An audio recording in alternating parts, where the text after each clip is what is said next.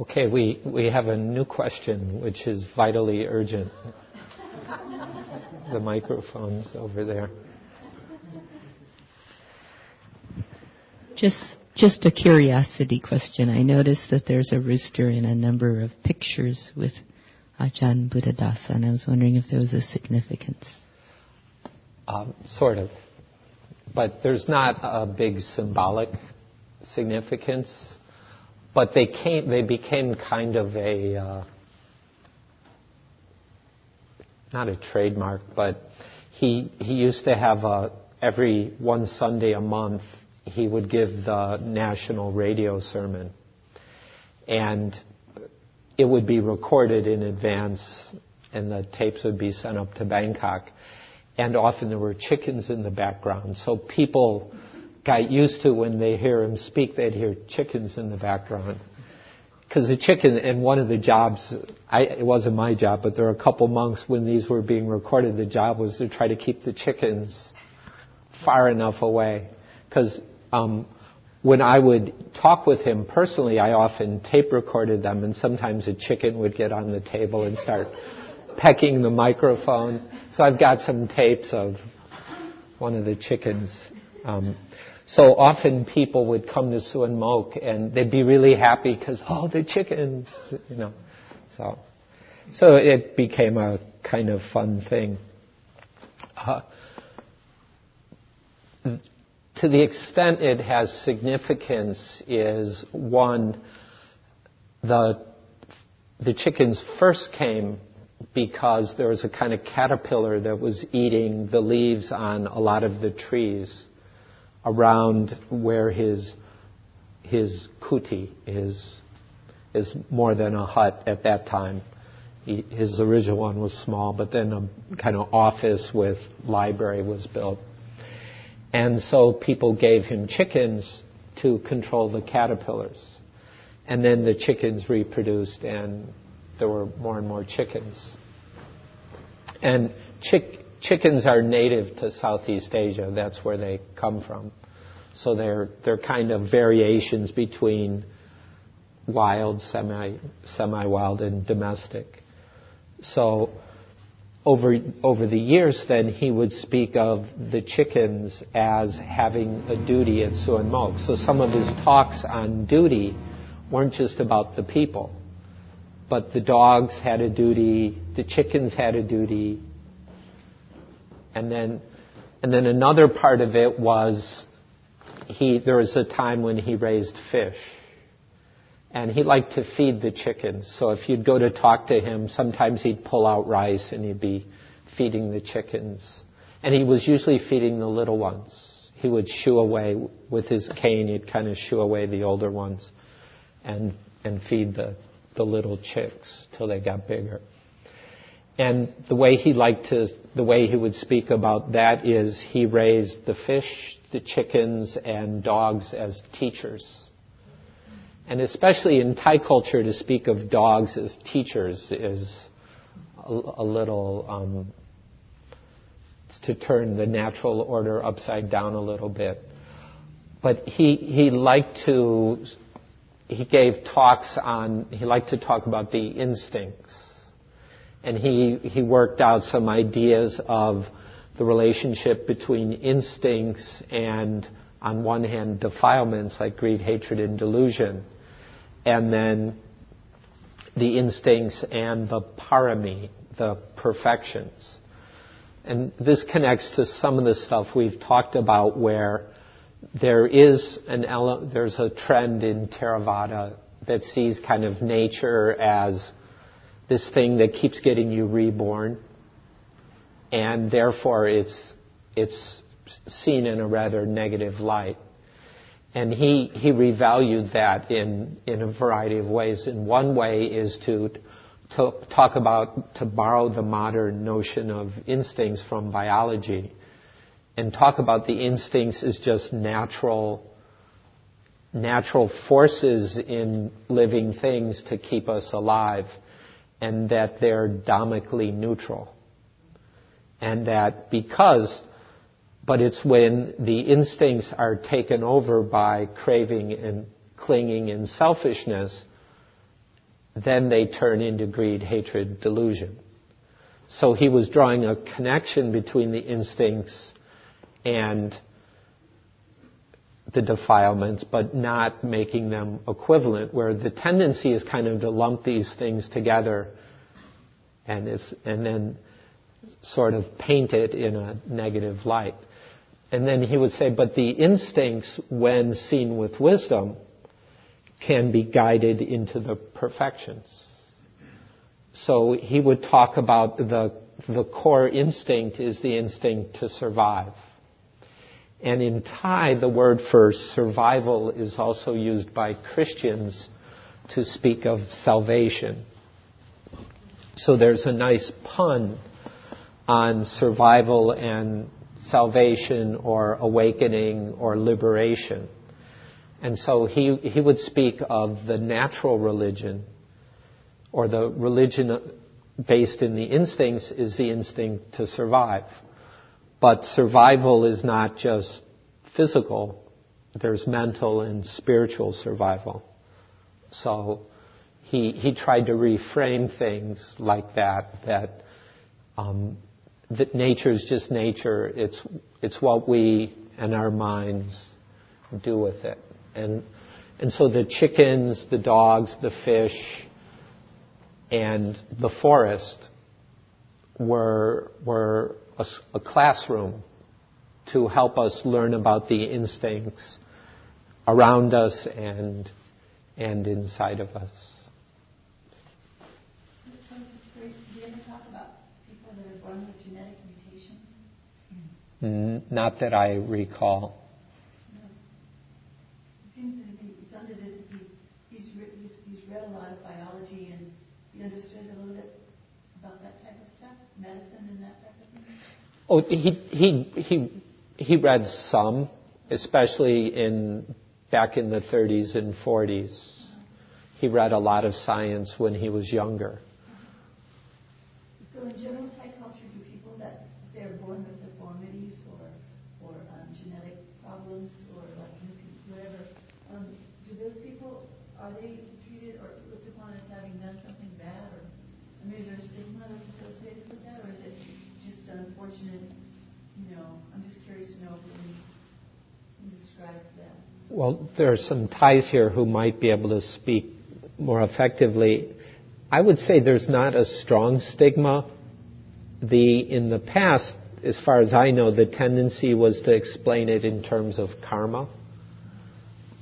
And I know of some particularly ugly ways that's played out around rape. But generally people who have Downs or, I'm not sure what the right word for it is, but body parts aren't functioning the way people expect. That people, on one hand, kind of interpret it in terms of something they must have done in a past life. Yet there's a certain, for some stuff, there's a certain amount of tolerance, at least in the village, and people were treated with kindness. But I think in the cities they end up as beggars. Does anybody want to add to that?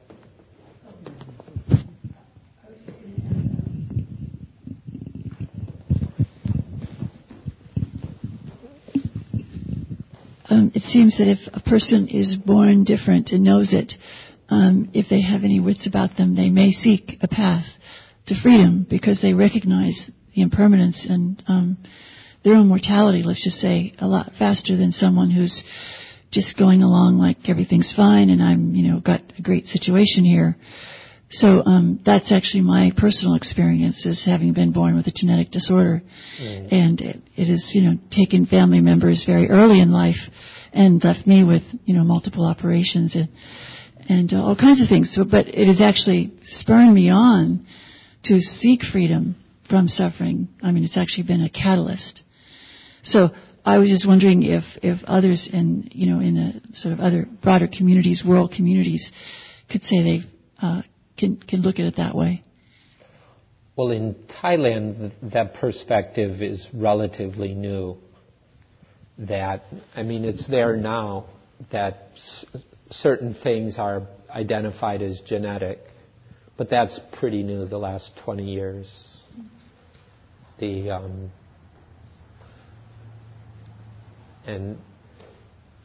some of the big cities, maybe 30, 40 years ago. But that's a way of thinking that's developed in our culture over the last 100 years. Over in Thailand, it's been much more recent and quick.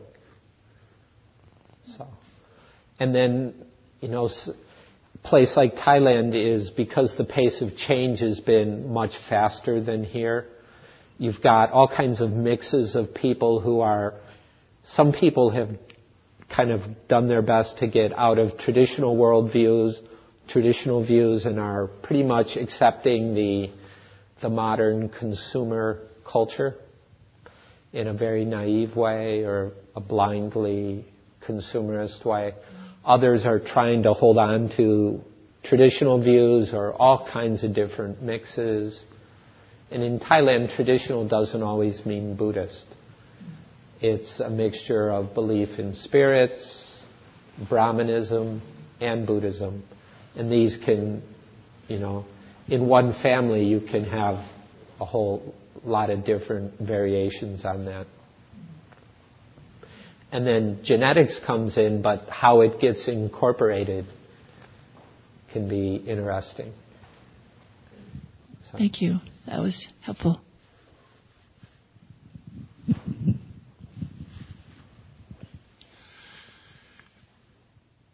Unless I've missed something, so far, haven't really heard about, and I'm interested in the role of meditation practice in the way that Buddhadasa taught, and within that, kind of his general,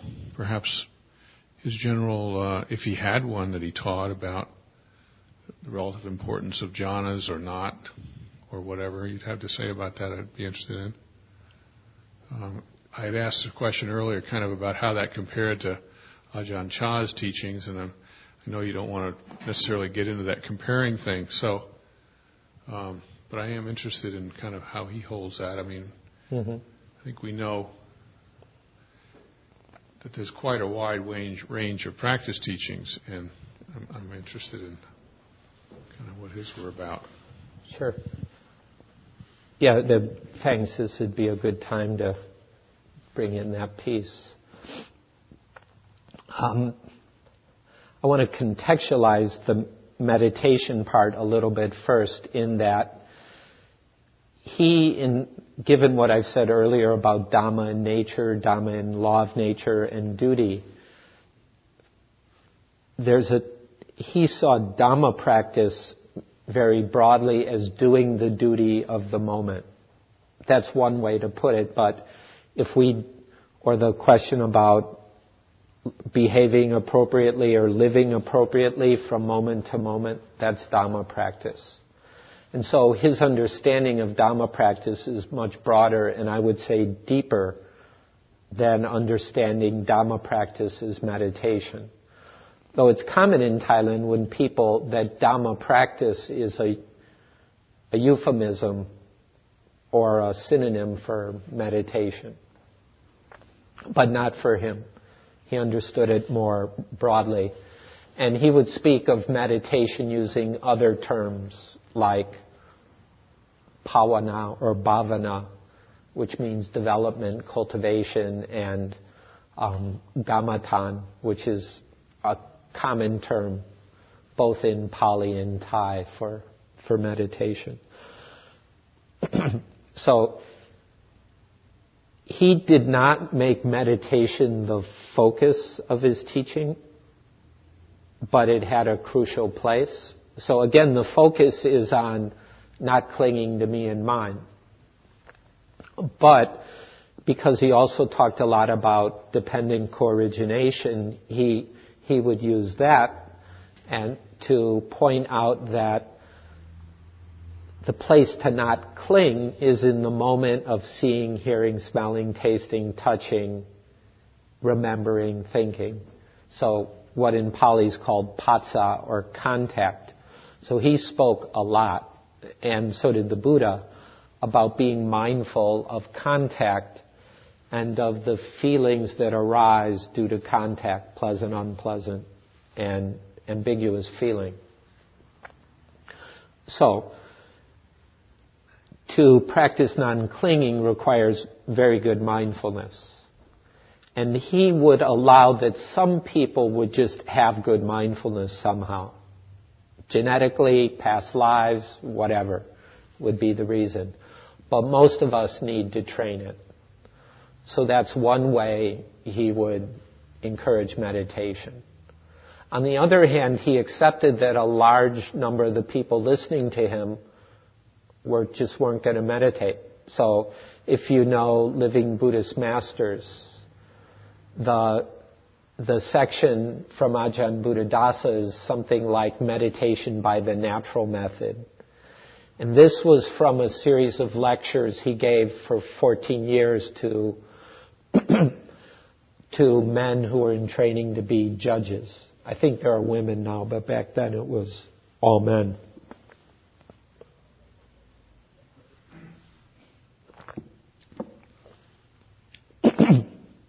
Excuse me. And the odds that more than a few of them would take up a regular meditation practice were small. So he was trying to interest them in something akin to meditation, even if they weren't going to get, serious enough to have a regular daily practice. So some people have misinterpreted that to say, oh, you don't need to meditate. And there are people at Suanmok, including some monks, who have that attitude. But that's not what Ajahn Buddhadasa's approach was. So anyway, his style was to point to deeper principles and then have you figure it out from there. So suffering happens because of clinging. If you don't want to suffer, do something about clinging. Clinging arises in response to sense contact and feeling. We need to be mindful of that, or we'll never be able to avoid falling into the usual craving, clinging, and egoism. And the best way for most of us to develop the necessary mindfulness is some systematic practice. And for that, he strongly advocated anapanasati, mindfulness with breathing in and out. And he talked about that frequently, and there are a couple books on that have been translated, including one published here in the States called Mindfulness with Breathing. So because of the place of anapanasati in the suttas, that's what he practiced. It's also breath, some kind of breath meditation is pretty common in many cultures. But in the suttas, it's the preeminent practice. We hear a lot from Burma about satipatthana, and that's true, but the actual system that the Buddha claims to have taught, practiced, and been awakened through is specifically anapanasati, and that's what Ajahn Buddhadasa stressed.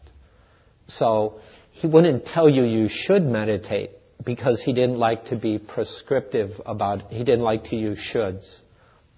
But if you asked about the end of suffering, the conversation would eventually lead to, unless you've got something better, anapanasati is a good idea. Because not only does it cultivate mindfulness of body, feeling, it's not just about breath, it's about body, feeling, mind, and Dhamma. And the Buddha himself talked about it in various ways as an excellent way for quieting the mind, cultivating insight, realizing dependent co-origination, and so on. He also talked about it in terms of developing samadhi. And he talked about samadhi or concentration or mental stability a little differently than the mainstream Theravada, which through the Visuddhimagga, there's a strong samadhi and jhana are linked, and mindfulness and insight are linked. And that's been especially emphasized here in North America, where people kind of interchangeably use mindfulness practice and vipassana. That's an American innovation. It's not a traditional way of talking. Ajahn Buddhadasa's take is the Buddha taught samadhi for both jhana and insight. It's not an either or. And he saw the tranquility, serenity part and the insight part as two sides of the same coin. Or, although it's only two strands, he would use the metaphor of a rope. To have a strong rope, you need both strands. So he advocated, or he taught about the jhanas, both because it's clearly they get a lot of mention in the suttas. So anybody who, like him, bases their teaching very much in the suttas, not in the later commentaries, you just can't ignore the jhanas responsibly. Second, I'm pretty sure jhanas he was pretty experienced with the jhanas. And for a long time he taught them more or less the way they're taught in the Visuddhimagga. There are things about the Visuddhimagga path of purity that he disagreed with, but not that part. And so he talked about nimitta, the signs, and using the sign to cultivate deeper concentration and jhana. And that was, but he didn't say that jhana was necessary. Again, I hear people getting into kind of debates, which they think are practical, but sound to me more like theoretical.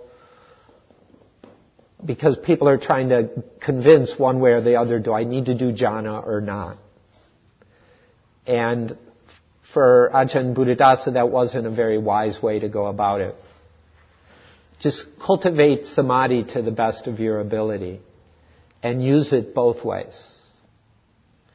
And for those of us who jhana there are some it's relatively easy. And for some it's extremely difficult. And for some of us maybe it'll never happen. But we shouldn't frame samadhi just in terms of jhana. Samadhi's equally important for the sake of vipassana. And so for him, all of these are part of one practice. It's not an either or. The either or approach comes from the Visuddhimagga and not from sutta. It's not a sutta teaching. It's a later teaching, and I would say a distortion of the Buddha's original teaching. If I could comment a little bit, it would seem that he and Ajahn Chah were fairly close on this, in that Ajahn Chah I don't believe, even though I have not been taught by him directly, but a lot by Sumedho and his people. Jhanas weren't something to be attended to with great importance. It was much more about continuity of mindfulness and continuity of mindfulness and bringing that from the sitting practice to everyday life. And getting caught up in achievements was was a wayward path. So it would sound like they were close on that. On those points, I would say very, very close. The difference is more stylistic on those things. Ajahn Buddhadasa's style of teaching was sort of more scholarly, more erudite or whatever. Ajahn Chah was more down to earth, more humorous or something. But my understanding is he used barnyard lessons all the time. The chickens may have been really around Swan Boats, but the chickens were Ajahn Chah's method of teaching. Mm-hmm. Ajahn Buddhadasa used a little of that too, but yeah. Well, that was common in the forest tradition, just using down-to-earth language. Partly because in Thai incorporated so many Pali words and at the same time changed the meaning. So a lot of Thais have trouble understanding the Pali terminology because they have associations with meanings from modern Thai usage, which can, like sanya, which is often translated perception, in modern Thai means to promise or make a contract or something. And sati or sati is more about being conscious or not than mindful. And so a lot of these words confuse people. So I've been told by many Thais, and I find this embarrassing, they would listen to me translating live for Ajahn Buddhadasa and say they understood my English translation better than his Thai. I'm not sure what that's about. Maybe just trying to make the foreigner feel good. But I think part of it was language, because I was translating and explaining the terms in English. Ajahn Buddhadasa was using the Pali terms, assuming that people knew the right meaning, and many didn't, or never got around to that. But I do want to, since we don't have a lot more time, say that as far as a formal meditation practice, Ajahn Buddhadasa really strongly encouraged anapanasati. And not just being aware of the breath, but the whole system that the Buddha laid out. And Ajahn, I think more than anybody in Thailand, Ajahn Buddhadasa talked about the whole 16 steps. Yes, yeah. Which is a problem because for some it's daunting. When we're struggling to just stay with the breath and there's 16 more things to go. Because I would call just being aware of the breath lesson 0. And then people come, well, I can't even do lesson 0. This is hopeless. So I stopped calling it lesson 0. But yet, as if one really wants a map of a full practice, anapanasati gives a very valuable one. So. Could you sort of share with us what Tanajan's opinion was of two things, Buddhadasa and the Abhidhamma? I read your translation of his Dependent Co-origination booklet, and I think he spent 2 chapters sort of knocking Buddhadasa down a couple pegs. And I think he even made the comment that there's no need to read the Abhidhamma. I was in a Thai monastery earlier this year, and I picked up the same sort of vibrations that Buddhadasa was not viewed very favorably, and reading the Abhidhamma was not fruitful. Right. There's context to this. I'll give some of it. First, Abhidhamma. That's a little easier. There are the people in Thailand who we can call the Abhidhamma fans. And in Thai, the word fan means lover. But I also call them the Abhidhamma fanatics. Once, and Ajahn Buddhadasa liked to tease this group because in Thailand, Burma, Sri Lanka, there are legends around the Abhidhamma which just don't make sense. They're the kind of religious stories that, things just don't connect. Which is really funny. You have a group of people who believe that they're following this very exalted, refined, philosophical take on the Dhamma, yet it's bolstered by a lot of beliefs that don't make sense, that cannot physically, logically happen. So once a group of them came down to Suanmokkh to heckle him for his usual Saturday afternoon lecture. So he changed his topic. He heard they were coming, so his topic was, what is Abhidhamma? And he didn't actually talk about Abhidhamma in the Tipitaka, where the third basket, although it developed after the Buddha's death. Traditional Theravadins consider it to be authoritative and canonical. He didn't touch that at all, but he just debunked all these beliefs. But he also played around with the notion among certain students of the Abhidhamma that Abhi means higher. And so there's a certain pride in, I study the Abhidhamma. I don't just study Dhamma, I study higher Dhamma. I'm not saying this is the majority. I've met people who use the Abhidhamma as they understand it in a practical, useful way. But there's a lot of pride around it. So he was trying to puncture their balloon a little bit. So he translated Abhi as excessive. So too much Dhamma. And his point was, it's overly philosophical. It's an attempt to rewrite the teachings in a completely non-personal way, which has a certain logic to it. The Buddha taught not self. Why are we expressing this teaching with conventional language about the Buddha and his disciples and this person and that person? Let's abstract the teaching completely. It has a logic, but I think practically it's not going to work for hardly anybody, if anybody. And in college I studied medieval Christianity, and it's just typical what in Christian traditions called scholasticism. Monks who don't have anything better to do and just classify everything over and over again and keep refining their classifications. That's my take, but I should be honest and say I've never actually studied it. So I've just read texts that sort of summarize it.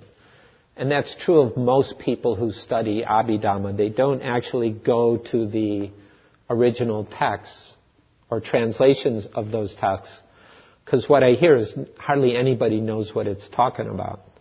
So they rely on later commentaries that re-explain it. And some people use that again in a pragmatic and useful way. But so he liked to poke fun at people who were proud of it. For Venerable Buddhadasa, an argument could be made that Buddhadasa is the dominant figure in Theravada Buddhism, not the Buddha. That Buddhadasa's writing of the Visuddhimagga and his supposed compiling of the commentary system, he and a few of his students, meant that what has become the dominant Theravada interpretation was more the work of Buddhadasa than the Buddha. Now, Orthodox Theravada, what I'm saying is somewhat controversial, but there are more and more people who would agree with at least some of what I'm about to say. Orthodox Theravada says that Buddhadasa is the best explanation of what the Buddha was said, and there's no important difference or contradiction. Ajahn Buddhadasa was one of the first he wasn't the first. The so-called Prince Patriarch, who was a prince who became Supreme Patriarch, he also had a few mild critiques of the Visuddhimagga, and that maybe Buddhadasa missed a few things. And Buddhadasa himself in the Visuddhimagga admits that he doesn't understand everything he's writing about, and that he's as much passing on a tradition. So he's rather humble from what I understand, he's pretty humble in his style. But that became the dominant interpretation, and there's recent scholarship about the politics behind all that, which generally in religion, the official religious line ignores the politics. No matter how bloody the backroom fighting in the Vatican has been, the official picture is one big happy family. But there's been politics involved in what became dominant in Theravada teaching. This goes back 1,000 years to Sri Lanka. Now, there are many who would flatly deny what I'm saying, but there is historical evidence for some of it. So, Ajahn Buddhadasa very early on started to notice that there were differences between the emphasis of the commentaries, of which the Visuddhimagga is central, and Buddhaghosa is the name attached to all of that, that there's differences between that and the suttas. And as time went on, he came to see that as more and more important. So much later, in the book you're referring to, Practical Dependent Origination, which, by the way, I did not translate. A guy named Steve Schmidt translated it. He was willing to say publicly that, well, actually, and that came from a talk given in the 70s, that Buddhaghosa was about 95% correct. But on 5%, he was still kind of a closet Brahmin, because Buddhaghosa was born in a Brahmin family in southern India. There's not a lot known about his bio, but that's one of the little bits known. And Ajahn Buddhadasa would surmise that maybe he still held some of his pre-Buddhist beliefs, including that there's something that sort of is reborn from life to life. Because where Ajahn Buddhadasa most strongly disagreed with Buddhaghosa was in what's sometimes called the 3 lifetimes interpretation of dependent co-origination. This originates with Buddhaghosa. Or, if not him, the commentaries, the Sri Lankan commentaries that he used and then, I believe, destroyed once they were translated into the commentary form of Pali. So the interpretation of dependent co-origination as part of it being about past causes, then present results, present causes of future results or effects. That's not in sutta. You can read the suttas that way if you want, but Ajahn Buddhadasa felt it was more useful to read the sutta discussion of dependent co-origination as the rebirth of I and mine over and over again each day. And he felt that to expand the frame of it to many lifetimes, it has no practical value. How can you practice about something that was caused in your last life and it's not going to bear fruit till the next one? So he thought that in understanding of dependent origination, that you could see it happening in this life and you could intervene in this life was much more realistic.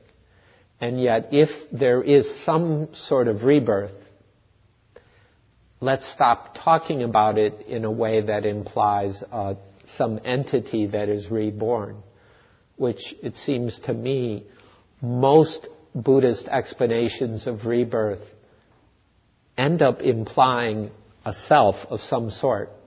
Even though they go on and on about how it's not self and empty, there tends to slip in, because the language is about beings being reborn, you end up with entities. And Ajahn Buddhadasa felt that undermined the purpose of dependent origination, which is to see how things can follow a process without there being any entity.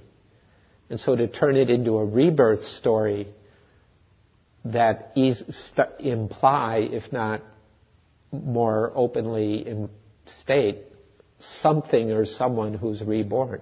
Because there are passages where supposedly somebody died and then the Buddha would speak of that person reappearing somewhere.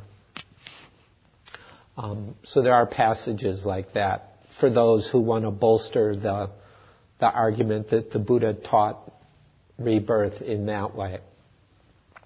But Ajahn Buddhadasa felt it was more useful to see it in terms of this life. And so he thought that was the big mistake of the Visuddhimagga. And then along with that, one of the commentarial tradition shifted the emphasis from a focus on practice now, which is how I read the suttas, to a more conventional religious thing about rebirth, right and wrong. It's more moralistic. And it's not that, morality is not important, but it seems whereas the early concern is about liberation from suffering here and now, the commentaries turn it into this long, drawn-out process, and it's implied that most people aren't going to get very far, so you should focus on accumulating merit. And then you get into what became the sort of Theravada or the Buddhist class system of the monastics who really practice, and then everybody else who, the best you can do is make some merit and hope for a better life next time. So I'm compressing a lot, but Ajahn Buddhadasa wanted to get Thai people out of that frame and say, no, we can do something about suffering here and now. Just one additional question relating to practice. How did Ajahn Buddhadasa feel about the kasina practice, which I think is not in the sutras, but is talked about by Buddhaghosa? He never criticized it. He mentioned it like most teachers would because it had become part of the orthodoxy. The kasinas are mentioned in suttas, but they're not taught in the sense that they're explained how to do it. They're just mentioned and not that much. Whereas in the Visuddhimagga, they become among the 40 objects of meditation. And then Ajahn Buddhadasa didn't say as much about this as I'm going to. But the Visuddhimagga takes kasina as the paradigm of meditation practice. And so what Ajahn Buddhadasa did indirectly is he wrote a book that put anapanasati back as the paradigm.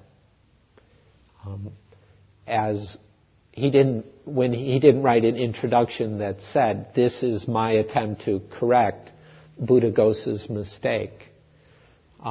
But in a way, that's what he did, which is to take the meditation practice that the Buddha talked about the most and use it as the model rather than kasina, which Buddhaghosa chose because scholastically it's simple and convenient. What is the book on mindfulness of breathing by Ajahn Buddhadasa? Which book is that? There's a larger book that was translated and is pretty much out of print, although it's available in PDF from BuddhaNet, at least 3/4 of it. Unfortunately, there's a book called Anapanasati Bhavana, and it was dictated in I think it was 1956, back before there was a tape recorder at Ajahn at Suan Mokkh, so he would say it line by line and monks would write it down. And it's kind of his scholarly opus on Anapanasati. The one that's available here is a simpler, but I would say more practical approach. Whereas in the one I'm referring to, which in Thai is 500 pages long, he pulls together all the commentary information, all the Visuddhimagga, all the sutta. And so if you're really into it, like I am, it's a great book, but it's more than most people would want to plow through. And unfortunately, when it was published, the printer lost the last third, so it ends abruptly in 2/3 of the way through lesson 13. So, but if you go and get the PDF from BuddhaNet and then want to read the last 4 chapters, I've got it. So I haven't finished polishing it for publication, but I've got good draft translations, almost publishable translations. So do we email you for that? yeah, with a promise not to circulate too widely. I'm not too proprietary about it, but I would like to get it published one day.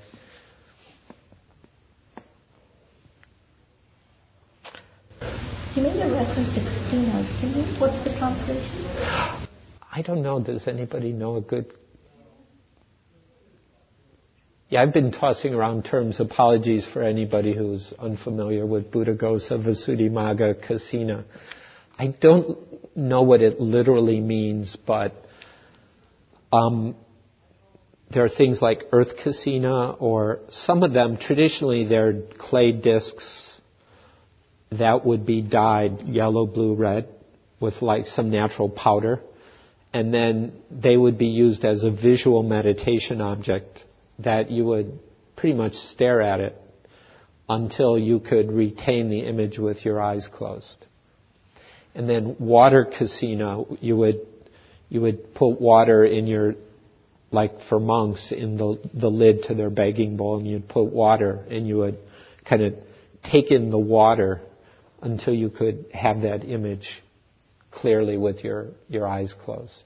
And that is what Buddhadasa compared against the Anapanasati. He didn't compare, but he wrote about one of the kasinas, I think it was the white kasina, and used that as the model for how to develop concentration. And then once he had that model, he kind of used it as a template for a bunch of other practices. So he kind of crammed Anapanasati into that model. And I think he did damage by doing so. Not irrevocable, fortunately. So it's kind of like the kasina becomes the nimitta. Right. In kasina practice, nimittas, it's part of the whole process. And now some people are questioning, is that so important? Ajahn Buddhadasa, nimitta means sign, the image you can see with your eyes closed. Actually, the original object is called nimitta because it just means sign. So in Anapanasati, the breath is the original sign. It's called parikama nimitta. And then there's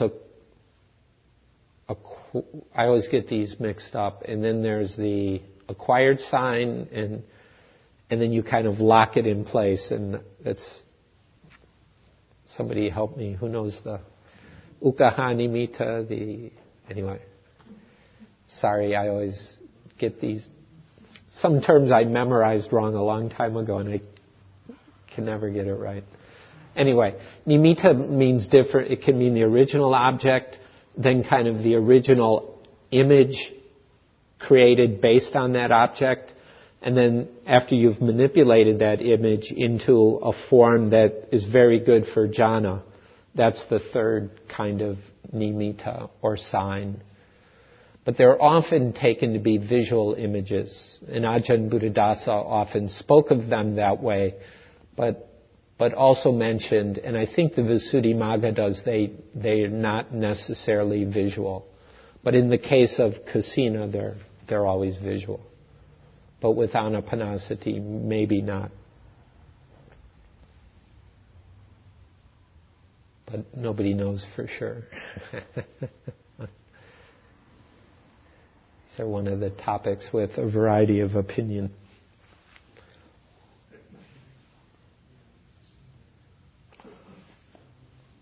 Okay, I've got a few things left on the list here. Is the person who asked about Burma still around? Okay, I'll skip that one. There's not a lot to say. He only went to Burma once to give a lecture.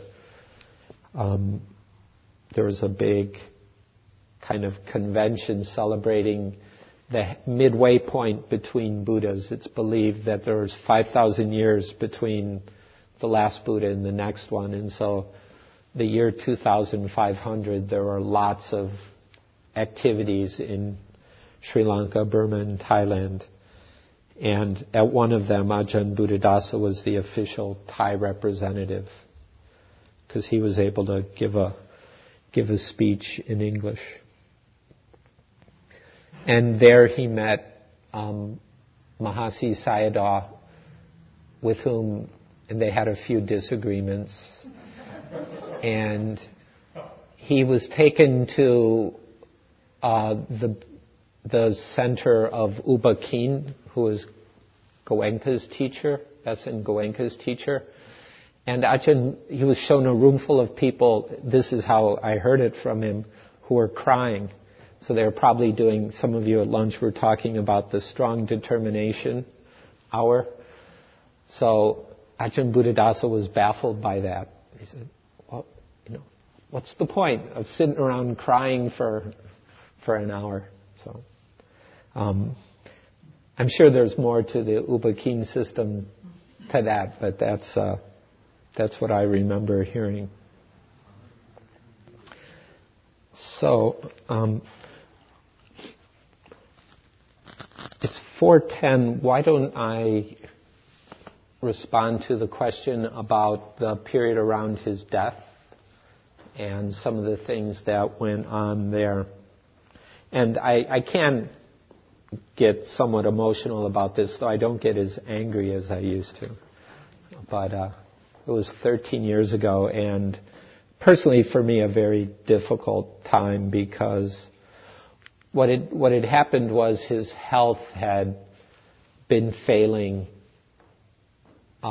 Actually, since his mid-60s, he broke a leg very badly. He fell down and broke a leg very badly. And after that, he couldn't get around so much. His weight increased a lot. And then by the time of his 80th birthday, he had heart problems, partly because he was overweight. And so he lost a lot of weight.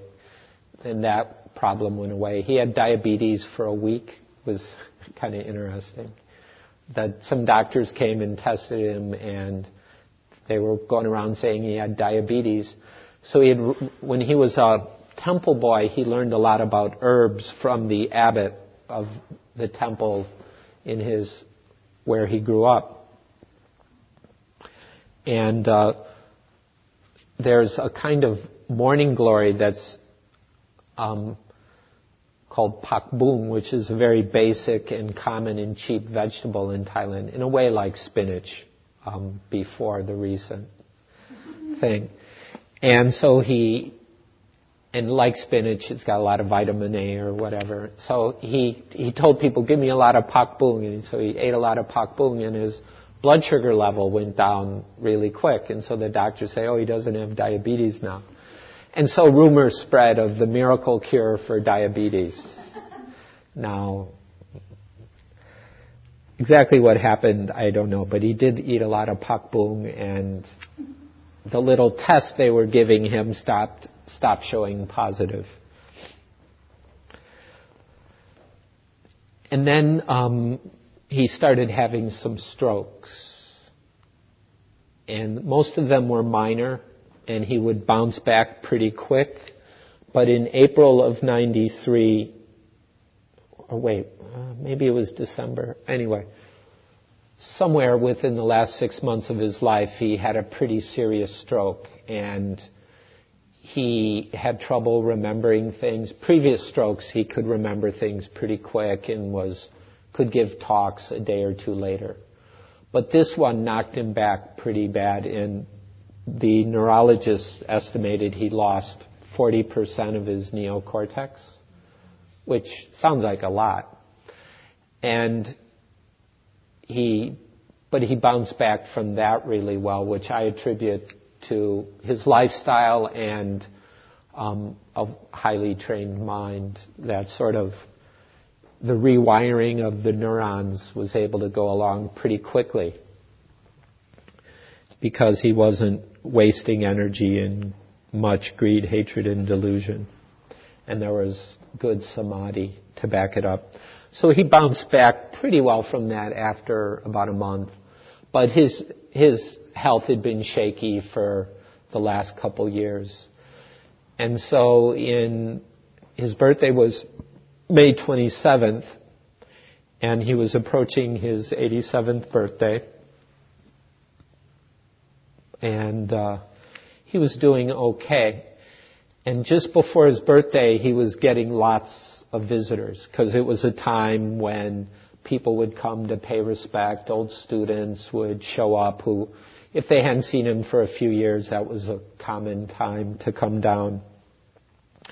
And there was one guy who hadn't been there for years. You remember the pond I mentioned with the single coconut tree? That was dug by one man. And after he dug it, he started making demands around the place. It's like, well, I dug the pond. I'm special. So Ajahn Buddhadasa said, fill up your pond and leave. The guy got very upset and left. He didn't fill up the pond. And so he didn't come back for a while. But after a number of years, he'd come back, and then he was gone for a long time. And so they stayed up pretty late talking. And that and all the visitors wore him out quite a bit. So he woke up.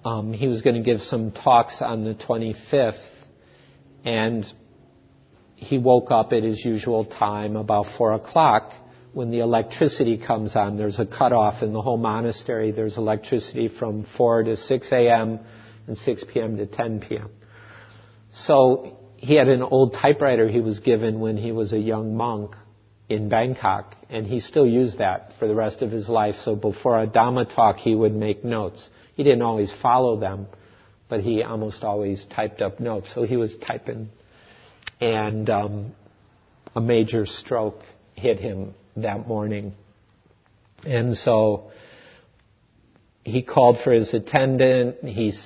As he put it, my tongue is swelling, and it was becoming difficult for him to speak. The attendant got the assistant abbot. Ajahn Buddhadasa passed on his keys, which was very symbolic. It was like, okay, I'm not going to be responsible around here anymore. You are. So he handed this set of keys to the abbot, and soon after that could no longer speak, and a little while later was unconscious. So I was not there. I was across the highway at the little monastery that I was overseeing called Don Kiem. And so anyway, he was pretty much in coma maybe by 7 or 8. He was taken to the local provincial hospital because when this happened, a student who was a doctor in the local town was called. And when that guy came in, he was retired from the Ministry of Public Health, but he followed the system, and he called somebody. And once he called in the system, wheels were put in place.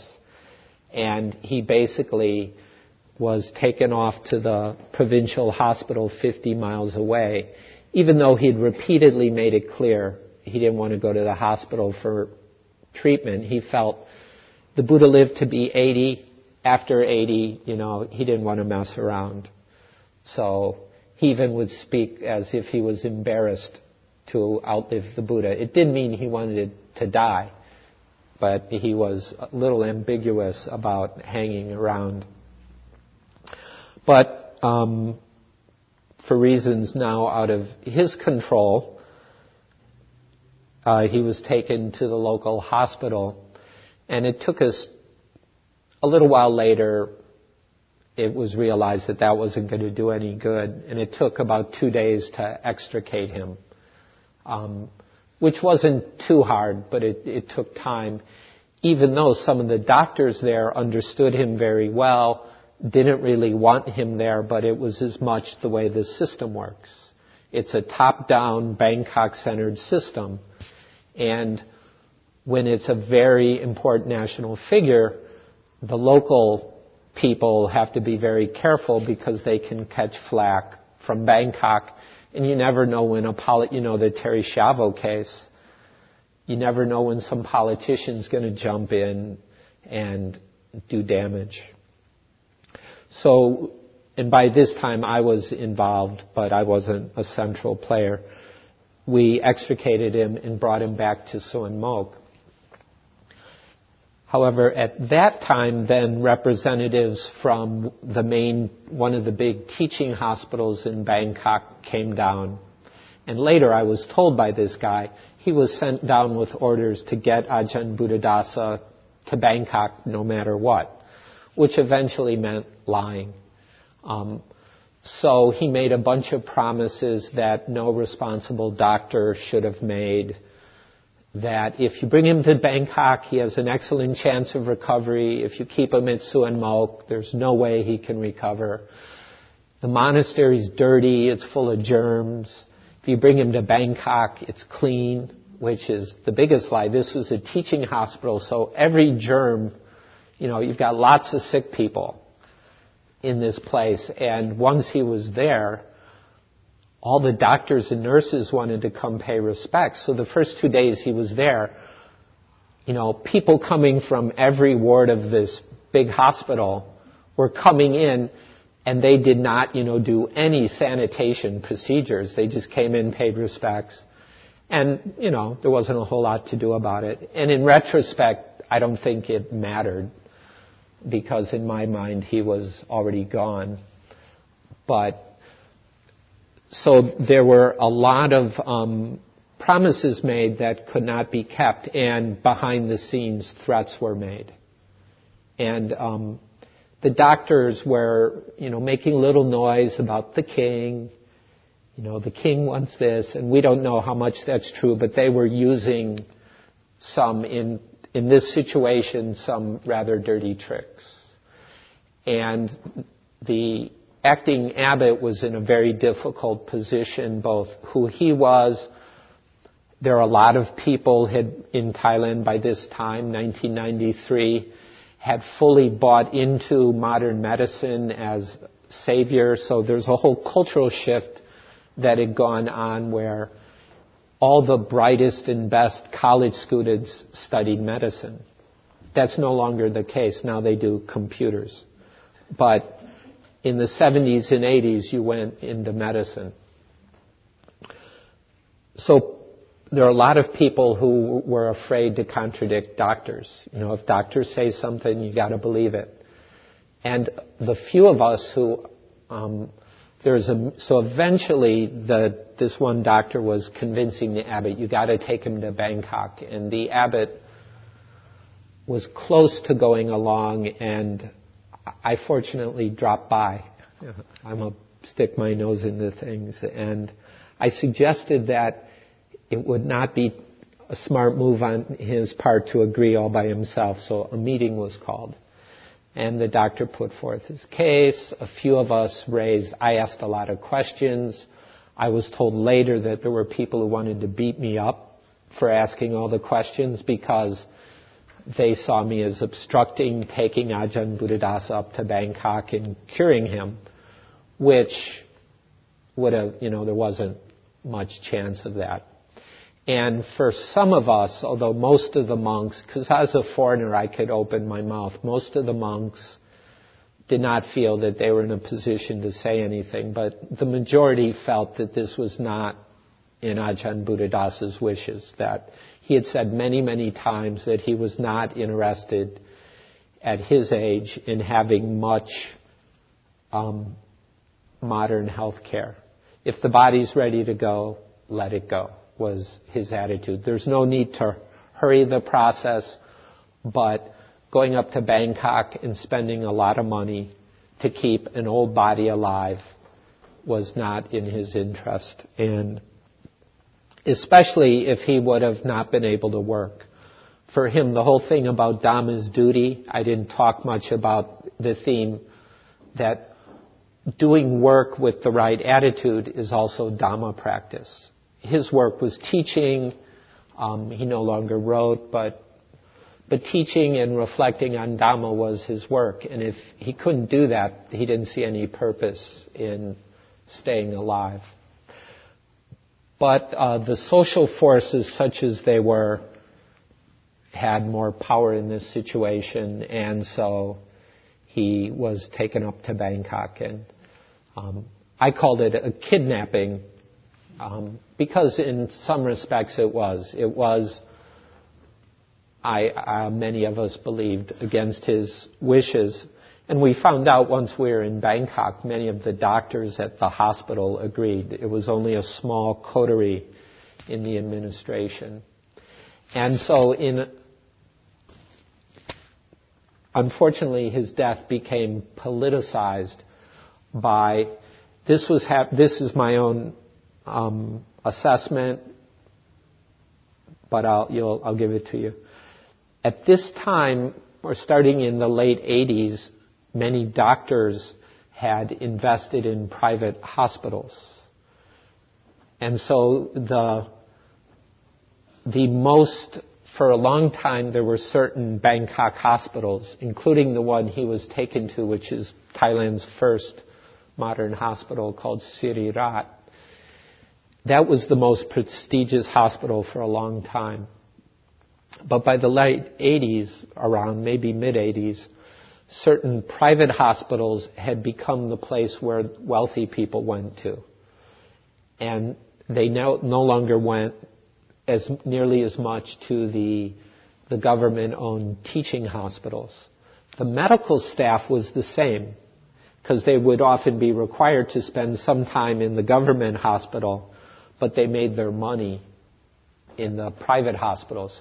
And so what happened was, if wealthy people would go to a private hospital and get better, they would make donations. So as Thai society increasingly believed in high-tech medicine, the private hospitals had the high-tech, and the government hospitals didn't. And we found this out because we were squeezed to donate equipment to the hospital. Oh, he needs this, but we can't afford it. It'll only cost $50,000 or something. And there was an old monk who was 100 years old in the same ICU we were in. In the ICU, there were 6 beds and 3 private rooms. And I lived in the ICU for 6 weeks with 2 other monks who were the other attendants. And Ajahn Buddhadasa was in one room. The middle room was for us to kind of hang out. And then the third room was this 100-year-old monk. And his disciples had bought a lot of equipment for the hospital. 1 million baht worth, that's 40,000. So what they wanted us to buy was not 50,000, maybe $10,000 worth. So what my take is, and there's also stories about the king, but I'm not going to get into those. But for the government hospitals to maintain their prestige, senior monks in the royal family were the way to go, because the rich people were going more to the private hospitals, but to keep some level of prestige and bring in some money, Senior monks were important kind of culturally and politically. And then there were some other superstitious beliefs at play as well. So they got him up to Bangkok, and stubbornly, although a long string of doctors would quietly come to us and say, it's hopeless. The nurses in the ICU all gave up after a week. They said, we've seen a lot of these. There's no way he is going to survive. And it depressed them. So after about a week, the nurses really didn't want to take care of them because it depressed them and they were embarrassed. Because they said, you should take him back to the monastery. And increasingly, the medical staff was saying the same thing. Unfortunately, the two top doctors of the hospital who had political clout, because one was the official royal doctor, he was an anesthesiologist, and the owner of Ajahn Buddhadasa's case, which is how it's put in Thai, the owner of the case, they all, for their personal agendas, I think, most of all, wanted to keep him. And so all the promises they had made about sanitation, no blood transfusions, no surgery, so no respirator, all of these were broken. So he was on a respirator, never got off. He got pneumonia because hospitals aren't so clean. They wiped out the first case of pneumonia with antibiotics. The second case, they almost didn't get. They tried all the modern antibiotics, and finally they tried a real old one. But all the antibiotics wiped out his liver, so he needed dialysis. And so by the end, he was almost on daily dialysis. That meant blood transfusions. And so it was just this cascade of effects, which the doctor said, well, that's just how it is. And in the beginning, the promises were made by people who should have known that, to people who had no way of knowing that. And those of us who knew a little of it, myself and one very close disciple who was a doctor, she was pressured a lot to shut up. And so in the end, due to the pneumonia, the kidneys, the liver failing, it was funny. There was an expert for each part of the body. So every day the heart doctor, who I became friends with some of these, the heart doctor would come in every day, check the heart and go, oh, my organ's okay. Because it was really, it brought out some of the weird stuff about the modern medical system as it's practiced in Thailand. All the over-specialization, there'd be a string of doctors, each just focusing on one part of the body. None of them saw the whole picture. There were other doctors who did, but they weren't on the case. Or they were only minor, like the PT, the physical therapist, would have to come in and massage him and give him little jolts of electricity to keep up the muscle tone. I learned a lot about some of these things. He and I became buddies because when you're hanging out in the ICU all day, you talk with doctors and nurses a lot. But it's past 4:30. There's a lot more to this. I'm leaving out some of the more unpleasant bits. But in the end, the body was just falling apart. And many of us believed if there wasn't the hospital intervention, he would have died within a day or two. At Suan Mokkh, things would have been clean and simple. As it was, in the end, after the kidneys and liver went, then soon after septicemia, which is infection of the arteries, I guess, or the veins, the blood system. And then that's when the doctors finally gave up. By the way, the medical team would meet every day. None of us could go to the meetings, including the students who were doctors. It was, well, we wouldn't understand, but That wasn't really the issue. And so decisions were made very autocratically, and we had no say in it. And the message that was given to the press was spun quite a bit and was distorted. And unfortunately, the Thai newspapers did not have reporters who knew medicine. So the doctors could babble irrelevant numbers, and the reporters would be writing them all down, and they'd be front page news, pulse, blah, blah, blah. Well, there's a machine that's maintaining the pulse. It means nothing. Respiration normal. Yeah, because there's a machine doing it. It's all being controlled. It means, so anyway. So finally, septicemia came in. There was a call put into the royal palace.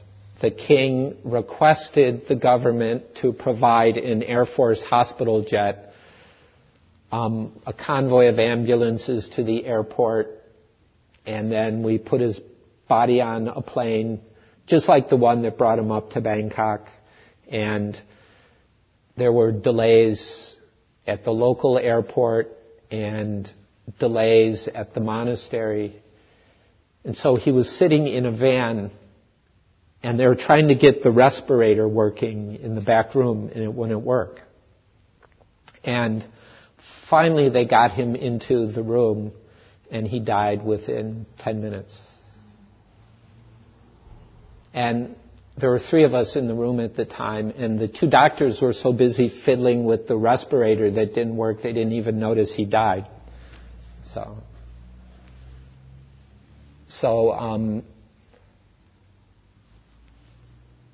as this was building for the consequences,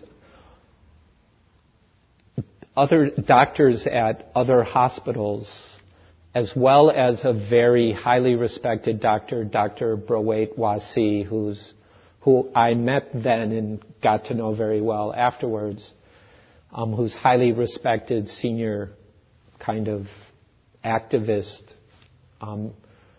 person in Thailand. A number of articles started coming out in the paper, some highly critical of what had happened, others, like by Dr. Wasi, who studied in the States, were not so critical but raised questions. And in the year after his death, a lot of seminars were held by progressive Buddhist groups about the meaning of death, a translation of the Tibetan Book of Living and Dying came out.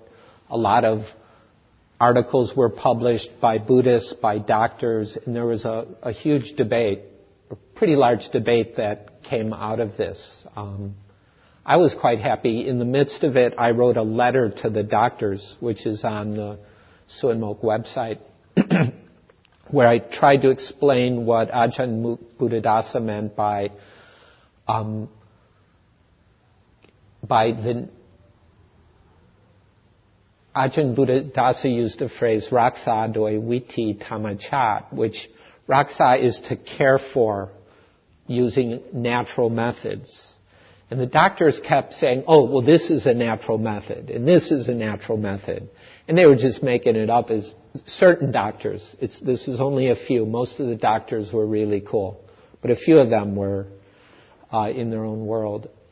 And they would make this stuff up. So I wrote a letter trying to explain what Ajahn Buddhadasa meant by, and I wrote it in English, what he meant by medical care in the natural way. And this got used in medical ethics courses for a number of years. It might still be floating around. So that was part of my piece, but a lot of discussion occurred. I don't think great progress has been made, but there's now more availability of living wills and things like that in Thailand. Due to this and other factors, there's much more awareness of alternative medicine. A return to traditional herbal medicine had been going on already. That and some other things have picked up speed. And now more hospitals offer an alternative. You can do modern or traditional, or in some cases, a mix of the two. And the lessons around his death had a big part of that. Partly because although other senior monks had died and spent a lot of time in the hospitals, Ajahn Buddhadasa had been an influence on Thai intellectuals more than a lot of the other teachers. It's not to say that he was a better teacher, but that was an area where he had a big impact. And so a lot of the editors of the main newspapers were more interested than him than most other monks. So that's one of the reasons he was front page news for like 2 weeks in the Thai language papers. And then I forget, some political event happened and that bumped it from the front page. So that's a little bit, or maybe more than you bargained for on that one. So it's 4:40, so we can officially close or carry on, or informally for those who have any other questions. Is there anything on the last part about the hospital thing, or was that more than enough? We've seen it all here. Yeah.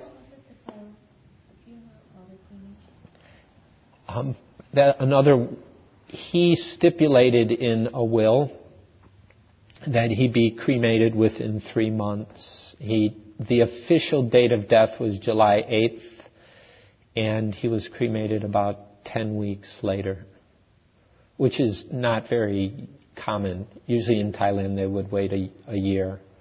But he didn't want any of the usual hullabaloo and fundraising.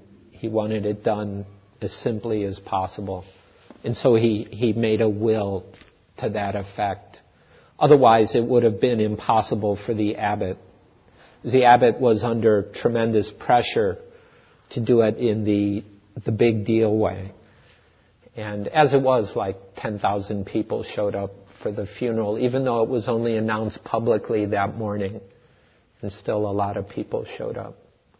Many of us knew it was coming. I knew, some of us knew, and others guessed, because there was, during the Rains Retreat every year, there's a day that was by the lunar calendar where it was traditional that old students would come to pay respect.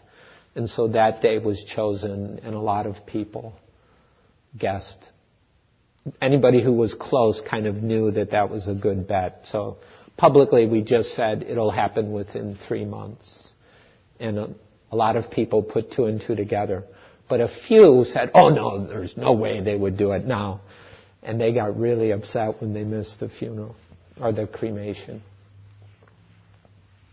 How is the body preserved for all that time? Because Thailand is a hot country.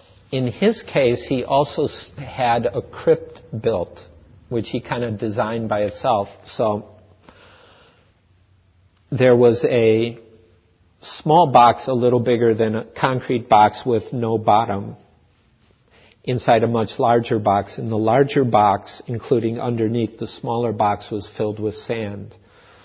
So the casket went in the smaller crypt, which was covered with a concrete lid, and then around it was sand. And so because all the body fluids would drain out into the sand, and it didn't give off an odor.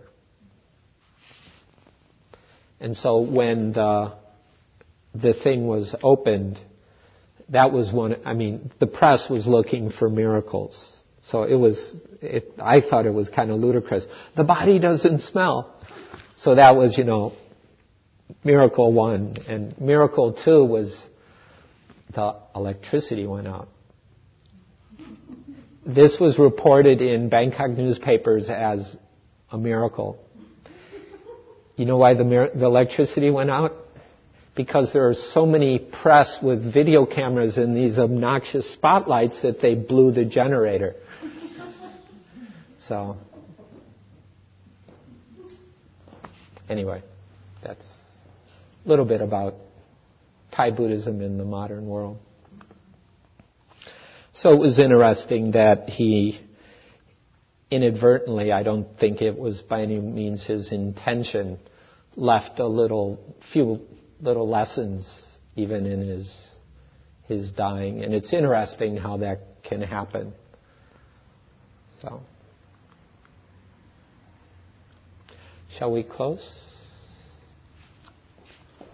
So, thank you all for coming. I'm very grateful to Sati Center for hosting this. This is his centennial, and it's meant a lot to me to try to do some things like this to let people know more about him, his teaching, and hopefully more translations will come out before too long if you want to follow up on that. And there's some stuff on the Suanmoke website, and there's also some audio by him on the liberationpark.org website. And that's where I am. That's my project. There are brochures on the table. And some of the booklets might still be there. Please take one or two.